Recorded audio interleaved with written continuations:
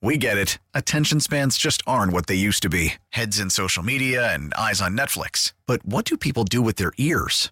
Well, for one, they're listening to audio. Americans spend 4.4 hours with audio every day. Oh, and you want the proof? Well, you just sat through this ad that's now approaching 30 seconds. What could you say to a potential customer in 30 seconds? Let Odyssey put together a media plan tailor-made for your unique marketing needs. Advertise with Odyssey. Visit ads.odyssey.com.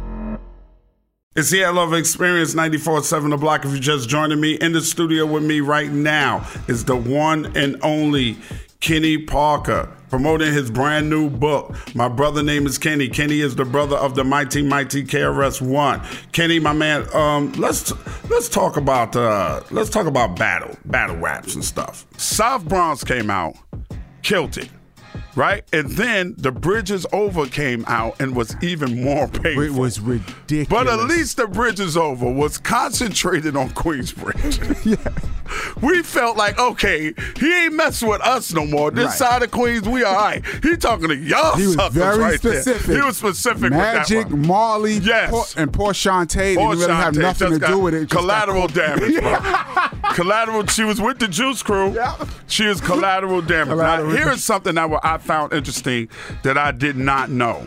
I once interviewed Big Daddy Kane, and I asked him why you didn't jump in that beef. He said because me and Chris were friends. Yes. I heard him tell his story.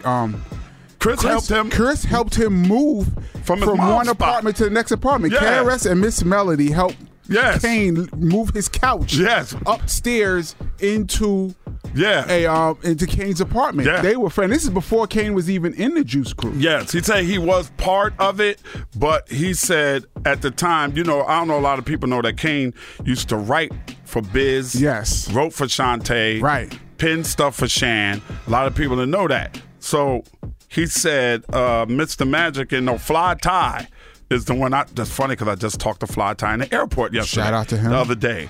Fly Ty told him, well, you Juice Crew, but you kind of not really Juice Crew. Like a junior Juice Crew. Right, so like you're not full in. Right. So when the beef happened, he said Fly Ty came to him and was like, yo, man, we need you to do something to get at this KRS-One dude that Boogie Down Productions is killing us.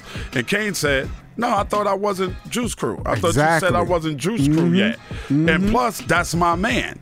I'm not getting into that. So that's it's a lot of stuff behind the scenes. But that at that time, before Jay-Z and Nas, before all of us, that was the biggest beef that was in the streets of New York City. Yes, it was bigger crazy. than Chris throwing PM Dawn off the stage. I was there for that one. Yes, you were. I was there. Yes, you were. I was there. Yes, I was DJ. That's a whole story. Wow. That's a whole nother story, man. Yes. But there's so many great things that come along, and it's wonderful that you wrote a book. And once again, the book is called My Brother Name is Kenny.